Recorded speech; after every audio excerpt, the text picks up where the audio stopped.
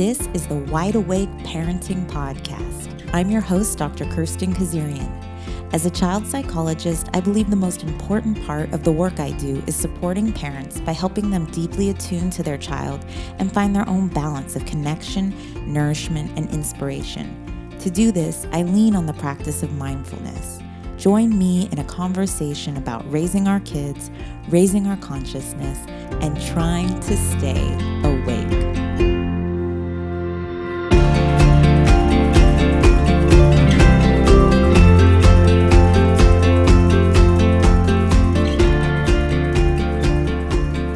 Welcome to episode 8. Today, I'm speaking with Ronette Parker. She's an applied behavior analyst, and she works primarily with children with an autism diagnosis.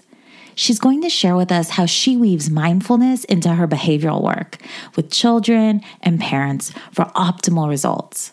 She's a huge special needs advocate. She blogs and YouTubes all sorts of practical and compassionate information for parents and professionals. I follow all her offered resources on social media, so when I reached out to her, I was stoked she was willing to join us on the show. If you're a parent currently wondering if mindfulness can help your child with autism symptoms, special needs, or even behavior that just seems really different from same-age peers, this episode is for you. Not only do I find Ronette's message really inspiring as a parent and a psychologist, she's a practical problem solver. And today she's sharing her tips and experience, as well as a personally curated resource list just for us. Hi, Ronette. Welcome to the Wide Awake Parenting Podcast. I'm so grateful you're joining us today. So would you mind telling us a little bit about the work you currently do and how you ended up doing this work? Sure, and thank you for having me. I really appreciate it. So I've been in the special education field for the last 22 years. I've done ABA approximately the last 12 years, and then I taught my own severe special needs class for the last 10 years. And through that time, I used a lot of ABA. I did find I've gone through all the classes, the credentialing and everything to get my BCBA. But what I noticed once I had my own classroom for the last 10 years, I had some very severe cases and students that were very self-injurious, as well as hurting myself and my staff. What I did notice, there's a lot of anxiety surrounding every diagnosis. And the last year of my teaching, which was last school year, I decided to bring in more mindfulness practices that I was doing myself. I do suffer from anxiety, so I brought it into my classroom, and we went from having a class that we couldn't go 3 days without an injurious behavior or somebody being hurt to almost a full school year of nobody being hurt, nobody hurting themselves.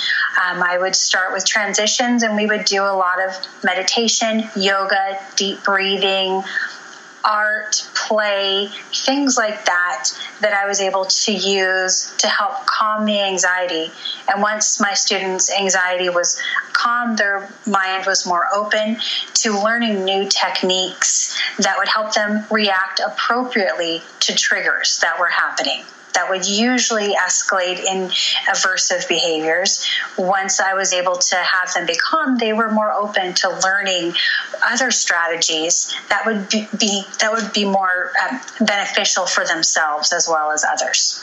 And so that's how I got into this. And I wanted to reach a bigger scale.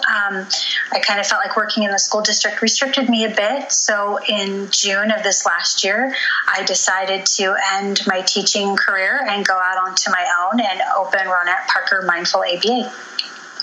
Wow, that is so powerful the way you shared that shift that you saw by bringing your mindfulness work into your classroom. Can I ask you to just explain really briefly the ABA, what that stands for our listeners? Sure. ABA is Applied Behavioral Analysis, and there's a lot of companies that do this. It's a lot of one-on-one work. It's very clinical. In some cases, especially with clients who are maybe more severe and need that real tight one-on-one care with them and doing a lot of rote work, that works really well. And I do scale back sometimes to doing that, where we're providing reinforcement. So anything that, is particularly makes them happy, what they really want. If I'm trying to develop a new skill, I'm going to reinforce all the time. And once that skill slowly becomes mastered, I'm going to fade my reinforcement. And that's where I can incorporate more mindfulness techniques, where I can help them because we're not having to work so tightly on behaviors. Then we can be a little more flexible, which is another skill that, the demographic I typically work with is children who have autism. Flexibility isn't something that comes naturally to all of them. And so that's a skill that has to be taught as well. And I find that using the mindfulness practices really aids in that. The way that you're describing this very clinical behavioral work you do, and you've melded it with mindfulness, which makes sense to me, but I think a lot of times it's not intuitive to some people that these two things can go so beautifully together. I mean, if you have anything else you want to share about how you incorporate mindfulness into your behavioral work, I am so interested. Yeah, and I totally agree with you, because the two are, people will see that they're, ABA and mindfulness seem as though they're on opposite ends of the spectrum, and that they can't be woven together, when in fact weaving them together is going to get the optimal success for a child. Excuse me. If we're able to do this, the part of why I did it as well is ABA, I love, but I know a lot of families, either they tried it and they didn't care for it. So as soon as they see ABA or hear ABA, the wall goes up. And I do understand that. So incorporating mindfulness, I'm taking this unique individual and I'm using their strengths to help foster some of their challenges. I'm taking their own personal interests that typically you wouldn't in a clinical ABA setting. I'm not able to do that. This gives me the freedom to be more creative, so I can tailor a plan for each client. And that's going to help be successful, because we're building a foundation of trust and respect, that I'm getting to know them and what they really like, and they're showing me. And I'm able to, we're creating that relationship together. And, from everything that I've read, all the cool resources you've put out, and in speaking with you, that's the first thing that comes forward for me is this ability for you to really see each of your clients completely for themselves as individuals. And I hear you just describing that again in how you approach your work, that this is foundational for you. It is. It really is. And I've been so blessed to work with so many different people, from my students, my clients, to other service providers, speech pathologists, occupational therapists, psychiatrists, neurologists. I've been so blessed to be able to be in different environments where I can learn so much. My clients and my students, I consistently learn from them. I'm learning what I'm doing that doesn't work, and then they're teaching me, this is what will work for me. If we listen, they're going to show us the way they need to learn. And that's, I think, what it's really about is I can't force you to learn the way I teach. I need to change how I'm teaching so that I can, you can show me what's going to work best for you, so that we are creating, this community of, children right now who are diagnosed.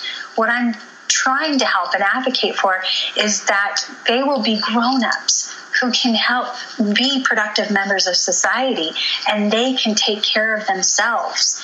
And we have these windows of time to work with them where it's the most beneficial. And that's what I want to do.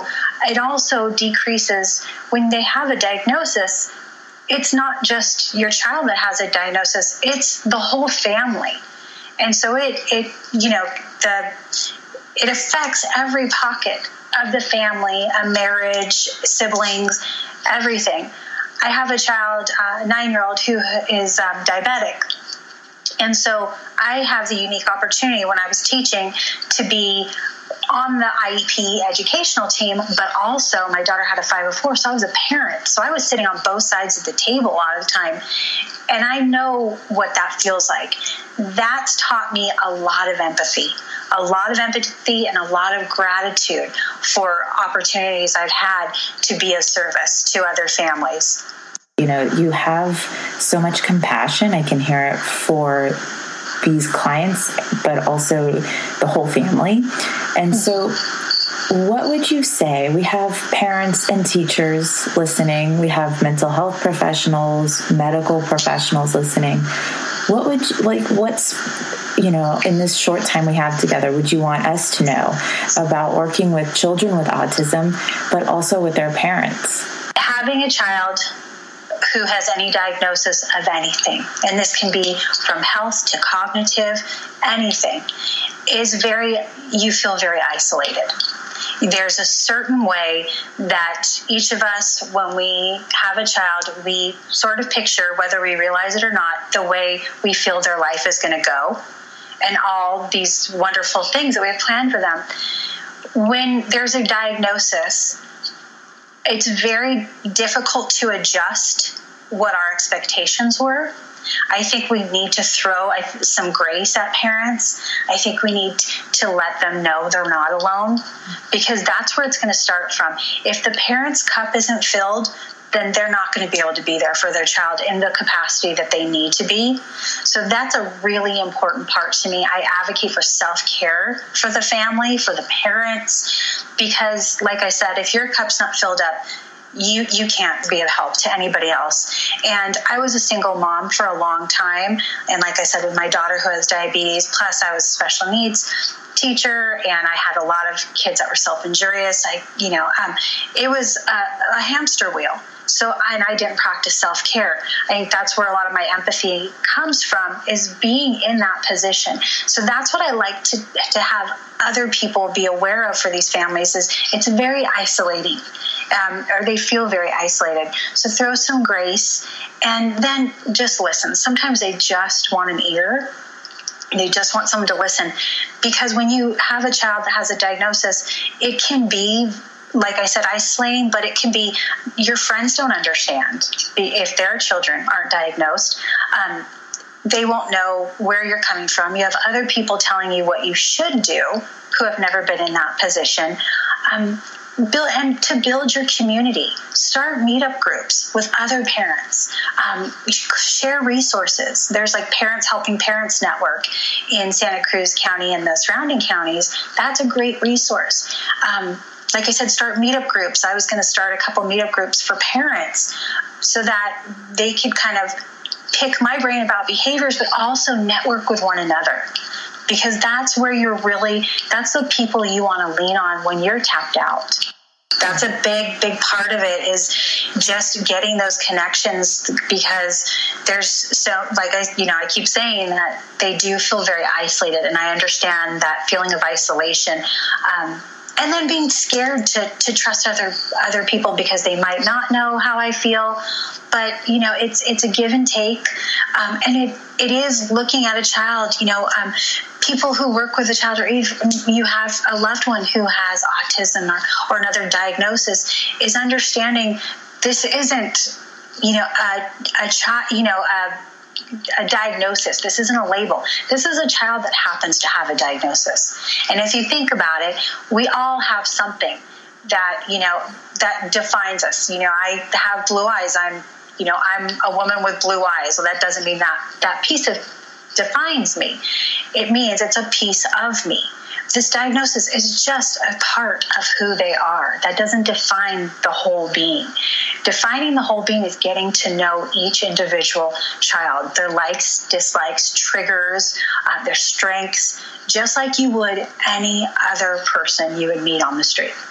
Are there any things that you can share with us generally that we can do either in the home or at school to support a child with autism that you've seen are just really great foundational places to start? And maybe they're your mindfulness, maybe they have pieces of mindfulness within them, or just behavioral pieces.